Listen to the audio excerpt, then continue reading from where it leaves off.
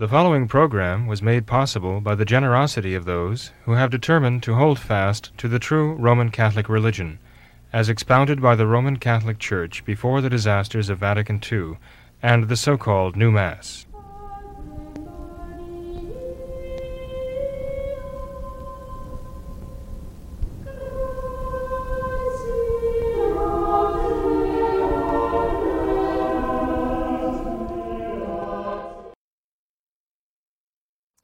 In the name of the Father, and of the Son, and of the Holy Ghost, amen.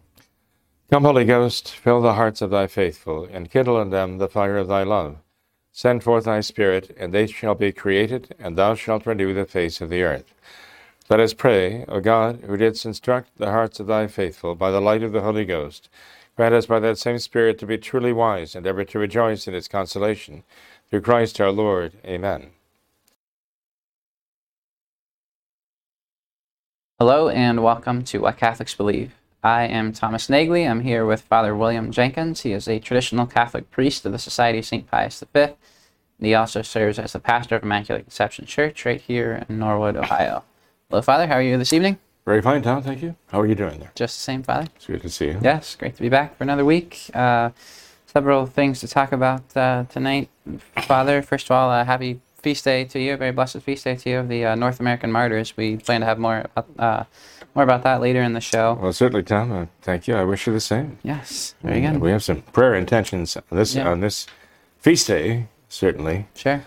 To ask our beloved North American Martyrs to put a good word in heaven for Paul Riley and his family. Paul's suffering. He's had some setbacks recently, so please pray for Paul.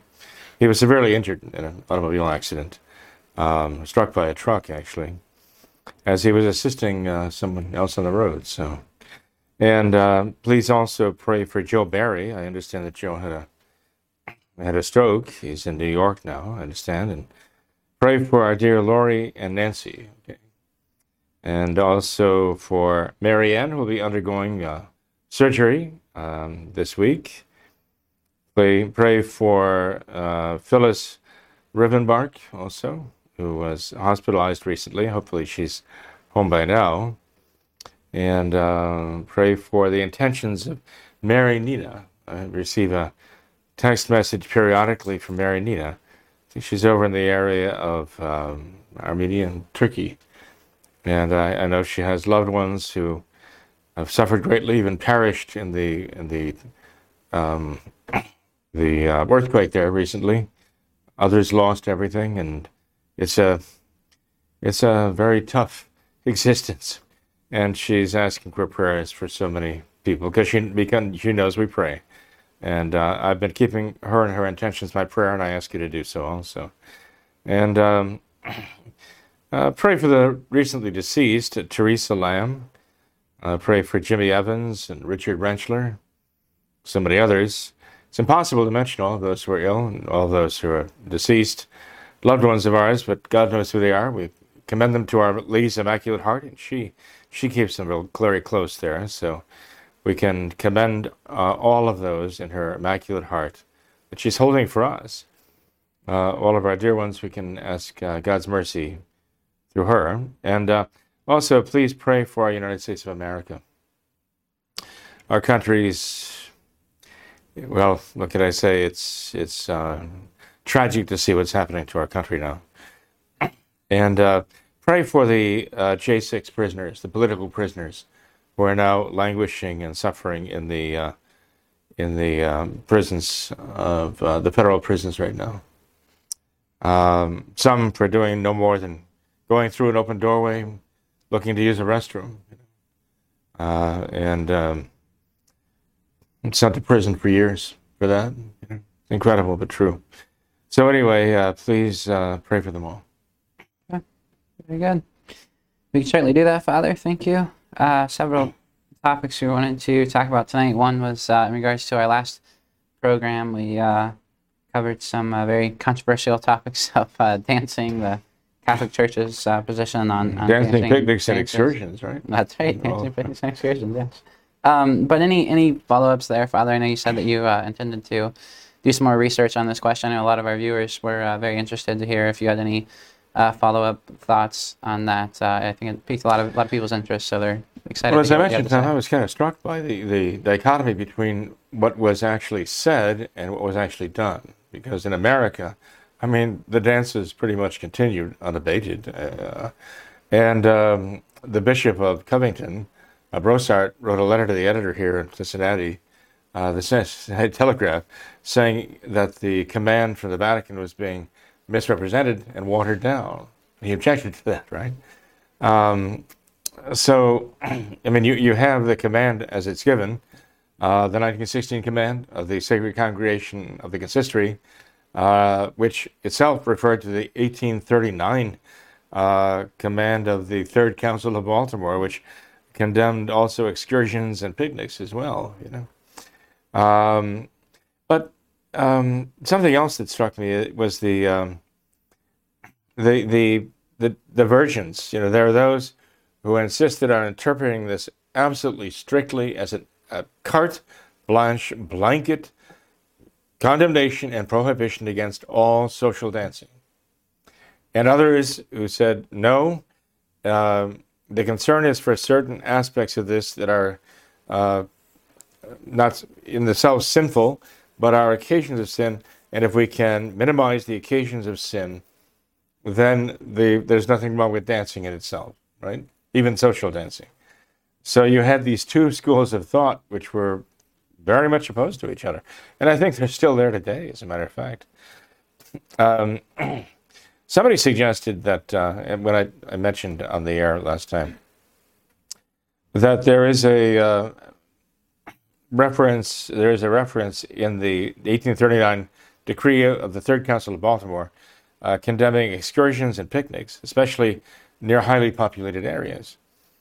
And I expressed the thought, I wonder what was going on back then that would make them so odious that a congregation of the Vatican would, and that the Plenary Council of Baltimore here in the United States would find it necessary to suppress them.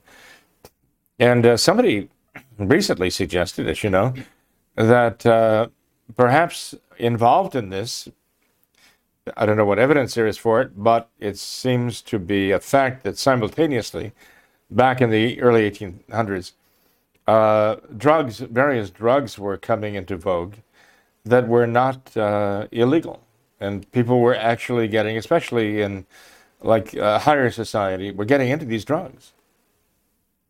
Cocaine. I mean, Coca-Cola was actually Coca-Cola, right? Honestly. And let's see, they were using the opium dens of England were very, very well known. So drugs were coming into our society here, I understand.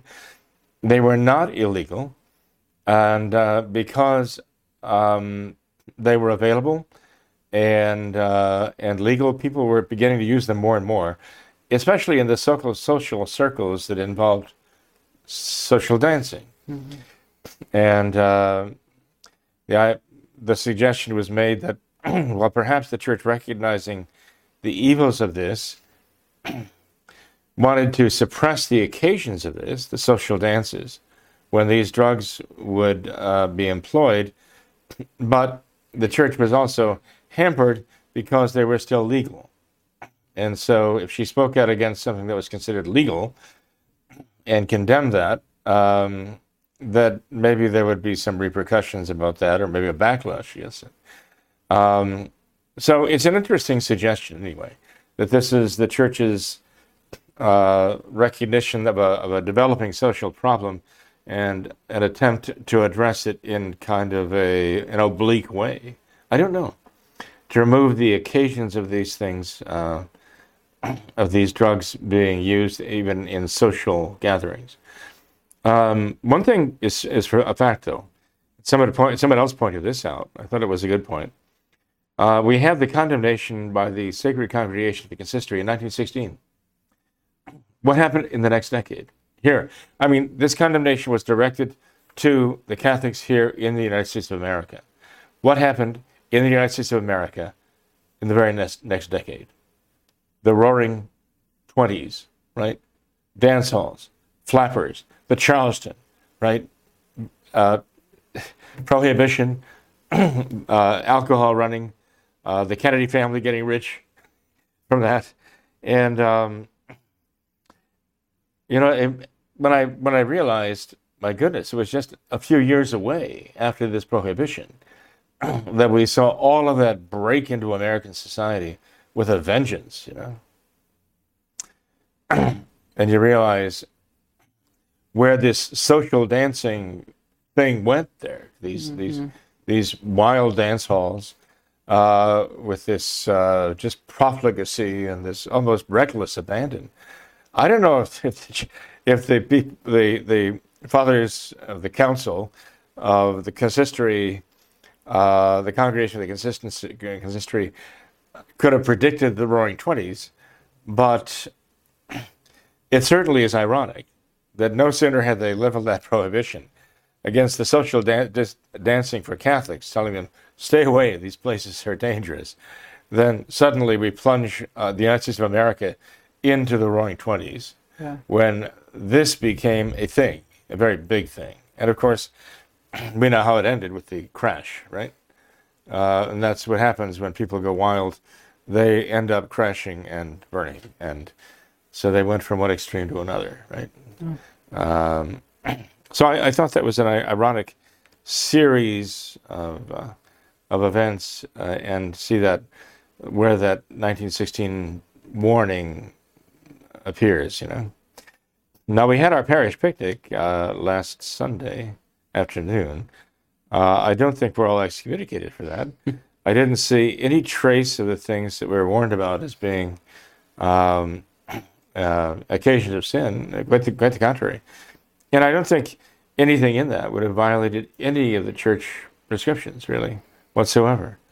It was a very family affair, a very family-oriented affair. And it gave our young people an opportunity to socialize with each other in a very good way, in a way that they would have a hard time finding just about anywhere else in the world right now. Yeah. So I do think that there is a great benefit to be gained by. There was no dancing, though. There was no dancing. There was no dancing.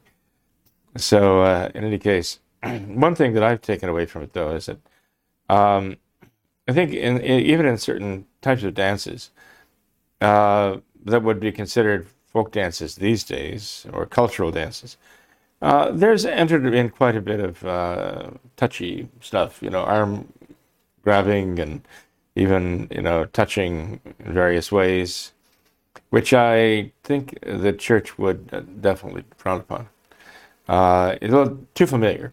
The type of thing, for example, I mean, you may have a square dance, okay? And the square dance, the dancers are swinging each other by the waist and so on. And you ask yourself, well, in ordinarily social concourse, would it be really considered appropriate for a young man and a young woman to do that if they just met on in a hallway or on a sidewalk or something? How inappropriate that would seem. Why then does it seem okay on a dance floor to do that repeatedly, to be making that physical contact? The other aspect of it is that a lot of these social dances revolve around romance. The cultural dances of the past didn't revolve around romance, but a lot of these dances and these songs these days really do basically concentrate on the theme of romance. And that's, I can see why the church definitely would say this is not necessarily just a wholesome, neutral setting, So anyway, the more I review the prohibitions of the church, the more I see that it needs to be applied with more attention and more seriousness than it has. And I think perhaps the clergy, again, I'm in no position to judge them, but the clergy of the past might have been a little lax about taking that seriously, just because this is America. There were warnings about festivals and bazaars too, right? And of course, festivals and bazaars were going on through the 40s and 50s and so on. 50s and 60s, certainly. Again, I think this needs to be revisited, and I'm actually glad it came up, frankly. Okay. So you have to be more aware of these things. Okay, very good. Well, let's dance on to the next subject then, Father. We've noticed a theme with a lot of our questioners, a lot of the emails that we get, even a lot of our viewers. A lot of those maybe who are coming from the Novus Ordo, or for whatever reason have been baptized in the Novus Ordo, and now want to begin practicing the traditional Catholic faith, begin attending, receiving sacraments at a traditional Catholic chapel. But the question that comes up a lot is, what of their Novus Ordo baptism? A lot of our viewers are just curious about that. Is there any kind of policy that someone coming from the Novus Ordo should follow? Does it totally just vary on a case-by-case basis? Are there any kind of principles that someone can apply to their Novus Ordo baptism in order to determine the validity of it? What should someone do in that case? Well, that's a good question. And when people come from a Novus Ordo baptism and want to become a member of one of our chapels, we do have to take a look at how they were baptized. It's too important to just assume that all is well. I mean, if you look at the new rite of baptism that came out in the 1970s, it actually does have the valid form for baptizing. I baptize you in the name of the Father, and of the Son, and of the Holy Spirit, they say. They'd add amen, understand? But that would not invalidate the form, unless they have some heretical purpose for adding the amen. But it's not there in the traditional form of the Roman Rite, simply because amen generally has a sense of conclusion, and in this case, baptism is just the beginning. It's not the conclusion, and doesn't require an amen from either the godparents or from the little baby being baptized. But in any case, it wouldn't invalidate it. The problem comes in, though, that you don't need matter, form, and intention.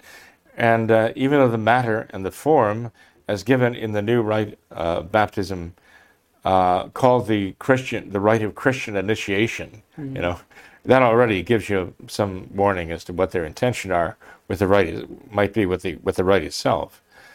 But the matter and the form, at least, are valid in themselves. The intention, well, is this really Christian initiation? What do they mean by that? And what does the individual minister believe when he's actually applying it? Does he have a contrary intention? We've seen videotapes of Novus Ordo baptisms done by clergymen, their clergymen, priests, and deacons. We've even seen a deacon explaining to the people before the baptism took place that the church used to believe in original sin, but we don't believe that anymore, quote unquote. Now we're just, welcoming Walter into the community, sort of like initiating him into the club, Well, that would, I think, warrant a conditional baptism, to say the least. But some have suggested, by the way, that the sort of preamble to the rite of baptism in the Novus Ordo ritual calls it into question. Some suggest that just that those words describing the baptismal rite in the Novus Ordo words do raise the question about whether this is really a valid baptism. Well, perhaps that needs to be studied. One thing is for sure, that in the 200s, the church did have this question proposed about the need to conditionally baptize those or rebaptize those who were coming from heretical sects. And there were heretical sects, Gnostic sects even, which baptized. And when people who were baptized into Gnostic sects realized that they had made a terrible mistake, they wanted to enter the true church. And the question arose then, do those people have to be conditionally baptized, or do you even just baptized absolutely? Because the baptism in the non-Catholic sect was considered to be invalid or doubtfully valid. And the church actually answered that question very severely, I might add, saying that if the rite of baptism, even in the non-Catholic sect, included the right matter and the right form, as recognized by the church, then it was to be interpreted that the intention was to at least do as the church did, at least what the church did. And those baptisms were not to be repeated. And they didn't say should not be. They said were not to be repeated. So the church was actually very severe about those who would lightly conditionally baptize.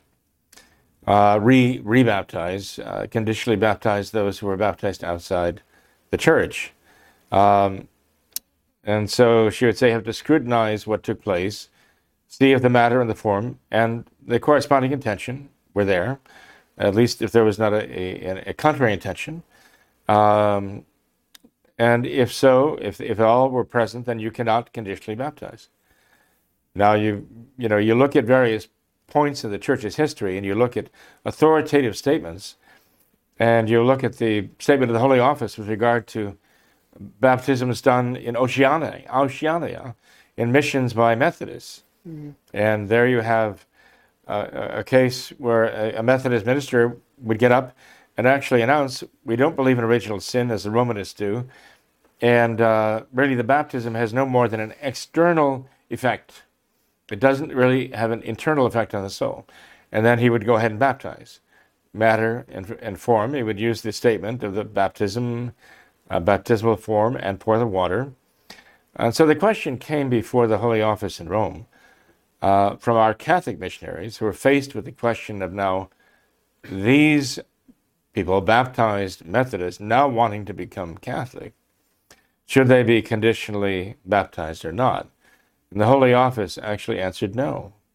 The Holy Office answered that since they used the correct matter and form, again, that is the primary indication that even though they did not have the theology of the Catholic Church in understanding the actual res sacramenti, the actual benefit of the sacrament, they still had the intention to at least outwardly do what the Catholic Church does, and that is the key.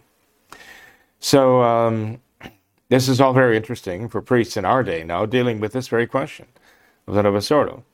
And again, to complicate matters, we recently heard of some Novus Ordo priest out in Arizona, I think it was, who had been baptizing children for decades and basically making up his own form. Mm-hmm. And now even the Novus Ordo Church is saying there are thousands of baptisms performed by this priest that are invalid baptisms. We've got to track these people down and inform them. And shortly thereafter, there came another case where a priest in Michigan, a Novus Ordo priest, basically admitted the same thing.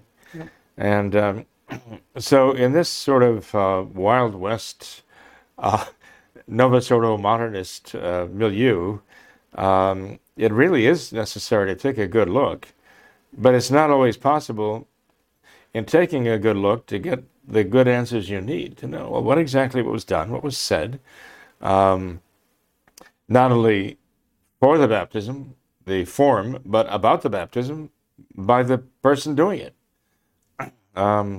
Did he actually have an intention to act contrary to the Catholic Church? But again, I mean, there's still the principle that if the water is poured in the correct matter, if the water is poured in the correct form as stated, that the Church's presumption is in favor of the baptism. And decidedly so. So there has to be a pretty good reason to proceed with conditional baptism.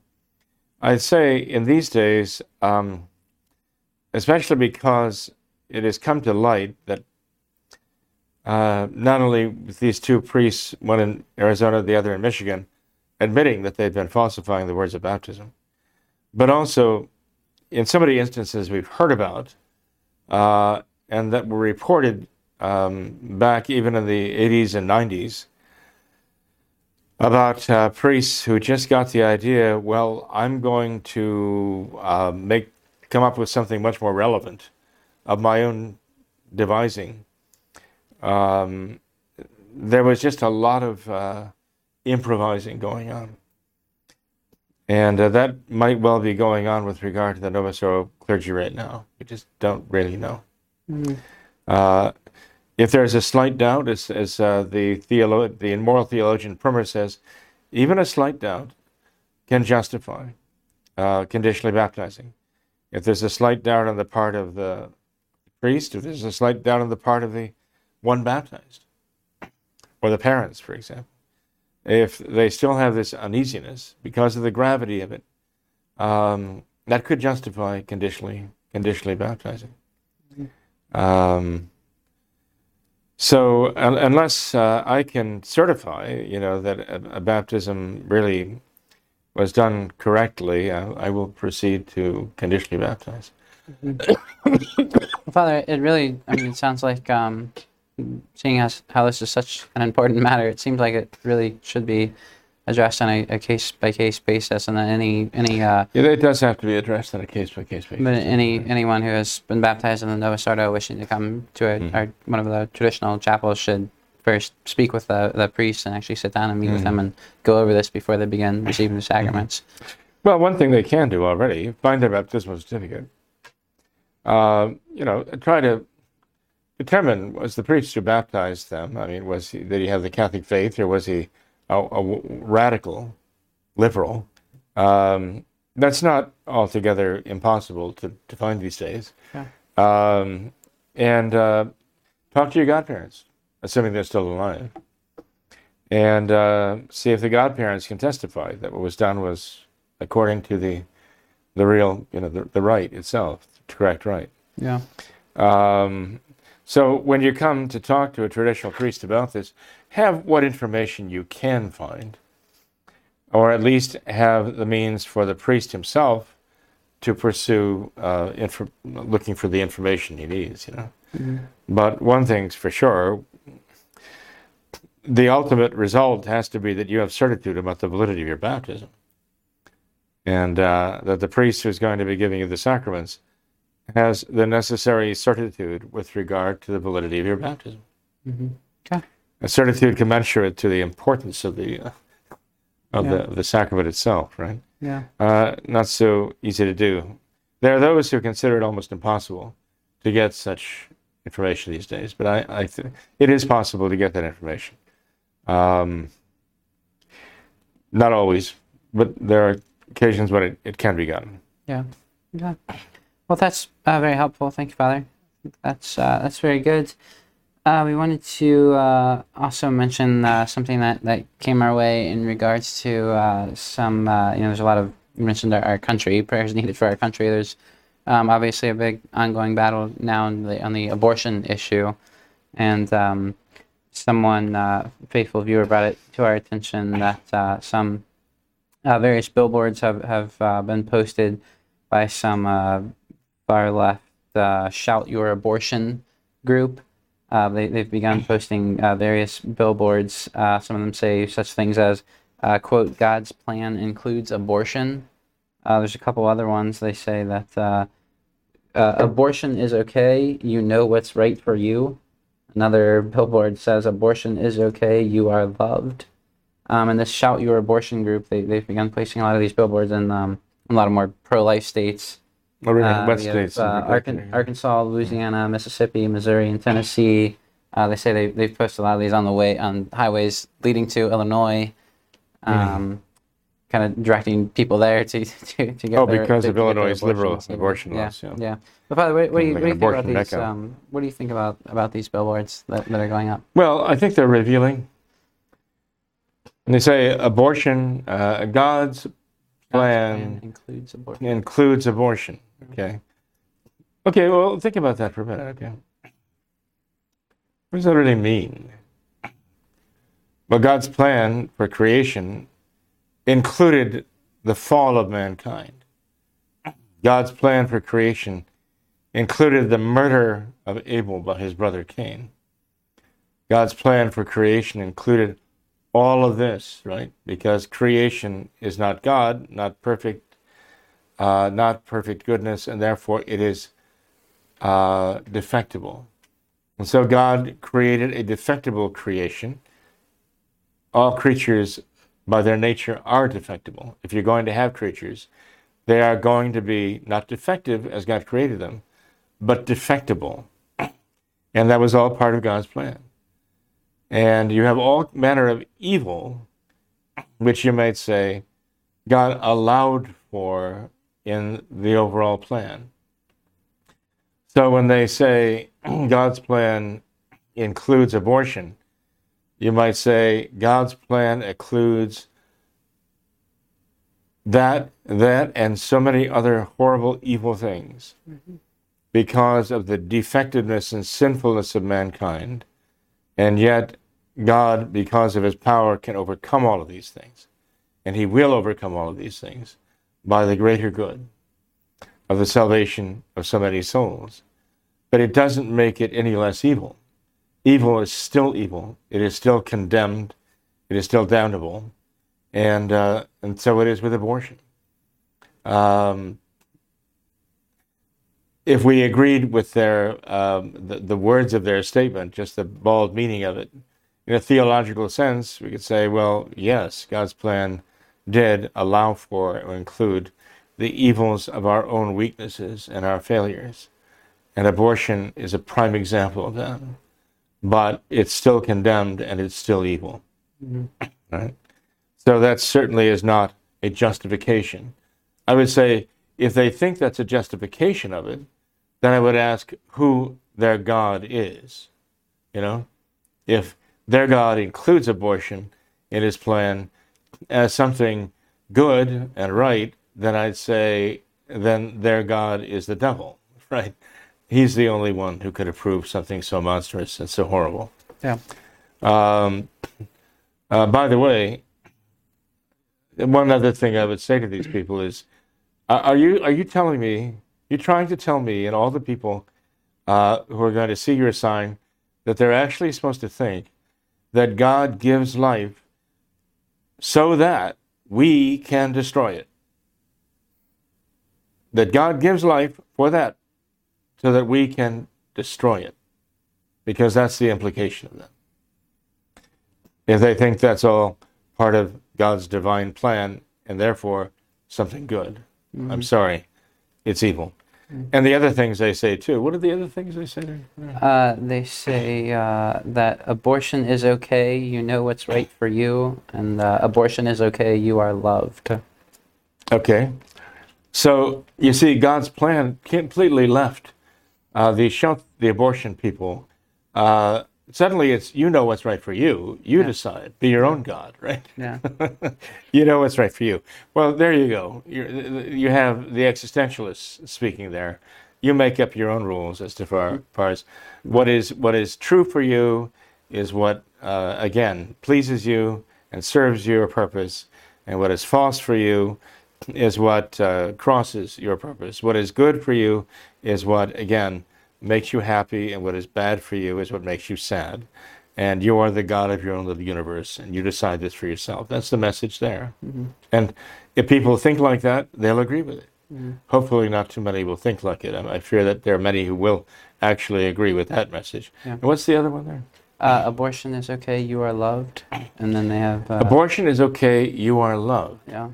Well, that's what about the child? Yeah. It's okay to abort your child because you are loved. Yeah. Nothing about the child being loved. That doesn't count, right? No. Maybe it's revealing too. The most they can say is that abortion is okay. They can never say that abortion is a good thing. The very most they can say the farthest they can get to. You it, notice that? Okay. Yeah, they say it's just okay. Yeah, it's okay. But these are the shout your abortion people. Yeah. Since when did abortion become something to shout about, to boast about? Right. Well, I mean, have we come that far? Are we so deranged that people are actually in the streets shouting about their abortion? Well, they guise this, Father, under the aspect of charity. They're trying to say, that they're being charitable towards their neighbor. It's the loving thing to do. They put a lot of these billboards on Interstate 55, which I guess leads toward Illinois, where a lot of abortions take place.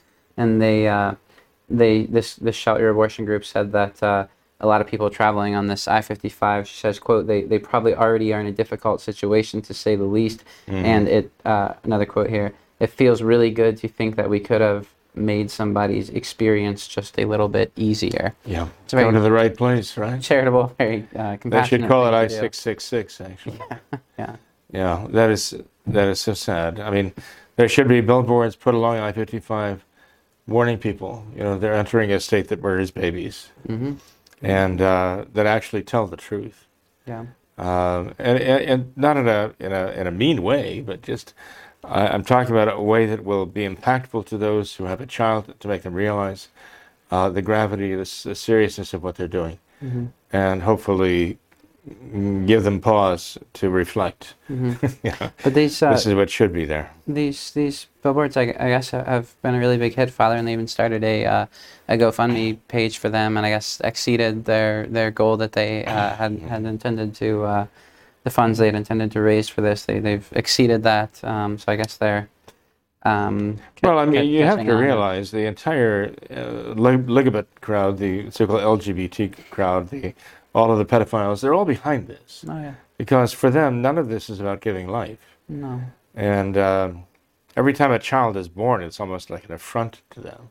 Yeah. So if they can rip a child from the womb and destroy the life, it actually is a statement in their favor that they are right in realizing that all of this behavior is not about giving life.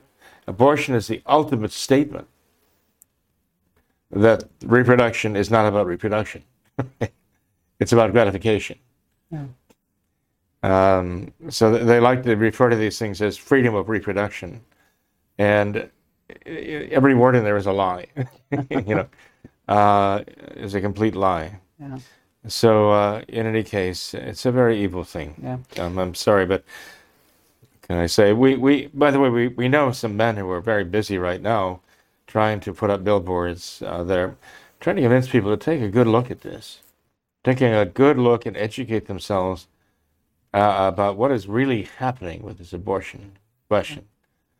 I think they're doing a real good job of this. They've exceeded their goals as far as fundraising too. Hopefully we'll be seeing some of their boards going up, just urging people to not be deceived by the propaganda, by the pro-abortion propaganda, because there is propaganda. I mean, just as an example, Tom, how many times have you heard that abortion has to be legal to protect the mother's life? Yeah. And the mother's health? Over and over and over again we hear, abortion has to be legal because we have to protect women, and we have to save mothers' lives. And if you don't have legal abortion, women are going to die because of that. Right? Yeah. This is what we're told. Yeah. But you know what? The Guttmacher, the Ellen Guttmacher Institute, and the rest of these pro-abortion outfits that work with Planned Parenthood, they actually publish statistics documenting the reasons why people sought abortions year after year after year. And you look at those statistics and you find that fully 90% of the abortions performed are performed not to save a mother's life or health. It had nothing to do with a mother's life or health. Yeah. It was to save the mother's lifestyle. It was all about her lifestyle. And the baby just didn't fit in her lifestyle. So the baby had to die. It's not about saving a mother's life. It's about conserving her lifestyle, which often involves relations, conceiving children, and aborting them. And that's part of her lifestyle now. Yeah. It's a massive lie. And yet people are all too willing to buy into it. How tragic that is. Huh? Yeah. I just Well, wanted in any case, I'm glad you brought that up. It's a burning issue right I now. just want to read one other thing from this article, Father, because I think it's revealing in regards to this Shout Your Abortion group. It says they were founded in 2015 on the theory that pro-life sentiment is sustained by simple ignorance of the experiences and perspectives of women who have abortions, and that publicizing positive abortion stories would turn the tide for choice. So, I thought that was kind of Well, if you have revealing. women out in the streets shouting their abortion, they're trying to shout down their consciences. Yeah, I think that's why they have to shout so loud. yeah. Very sad. Father, any other current events going on though that you wanted to mention? Oh, lots of current events stuff. I mean, my goodness, we're seeing what's going on in Ukraine right now, right? Where Zelensky, who was Jewish, right? Zelensky, is actually enlisting witches, practitioners of the occult arts, to cast their spells against Russia. Mm-hmm. It's come to that with the Ukraine, okay? We're sending billions and billions of dollars to Ukraine, and the man who's leading the war effort against Russia is actually hiring witches to curse Russia. And this is going to, we're sending tanks and they're enlisting witches to hurl these things against Russia. This is the war effort that Ukrainians have going on right now. I feel so awful for those poor people. They're in the clutches of this. And you hear stories about them just dragging men and children even and sending them into what is now being called the meat grinder, where life expectancy is coming down to a matter of, well, possibly just a matter of hours. You know, it's just awful what's being done, and it's all being orchestrated.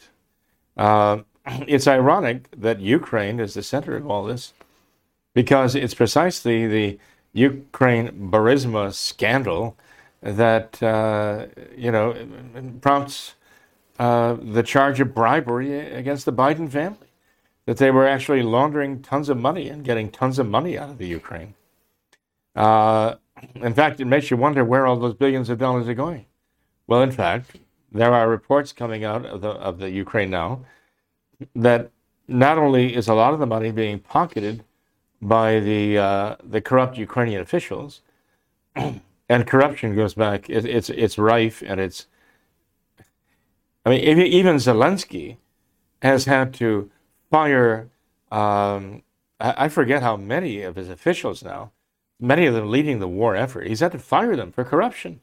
Zelensky himself has done this. The man who's hiring the witches for the war effort. And it's also come to light that the billions of dollars that the American taxpayers are putting in the hands of Joe Biden and the Biden crowd, that money is also actually paying the salaries of first responders and small businesses in Ukraine to keep their business infrastructure going. So we're basically supporting the whole country. And so crucial is this that arrangements are made that even if the United States government shuts down because they can't approve a budget, the money is still going to go. The billions of dollars are still going to go to the Ukraine, regardless, even if they're not going to come to support our own country. That money is still going to go to Ukraine. And you wonder, where on earth is all this money going? Where are all these arms going? Now they're talking about sending Abrams tanks over there. And we've been warned that they are at risk and they can be destroyed over there. Well, that's what the Russians have been doing. But where do they wind up? I mean, they find out that armaments sent to Ukraine are being found in other parts of the world right now. So, you know, I think members of Congress are beginning, I mean, they have to be involved in a collusion process with the Biden regime because Congress controls the purse strings. Biden just can't print off $3 billion and package it up and send it over there. Maybe he could. I suppose he would try. But, you know, at least Congress has to have tacit approval to all this. So there's a lot of involvement of our own lawmakers involved in this. And it's really rather appalling. There's a lot of suffering that is going on over this, and you see that it's part of a much larger plan. It's part of a much larger scheme that is now taking place. But I'm not going to say any more about that. There's thought about what that scheme is, but we don't need to talk about it right here. Mm-hmm. So that is certainly one of the concerns for propping up a regime that is actually invoking witches and their incantations as weapons against their enemies. There are many Americans who would have a problem with that, I hope.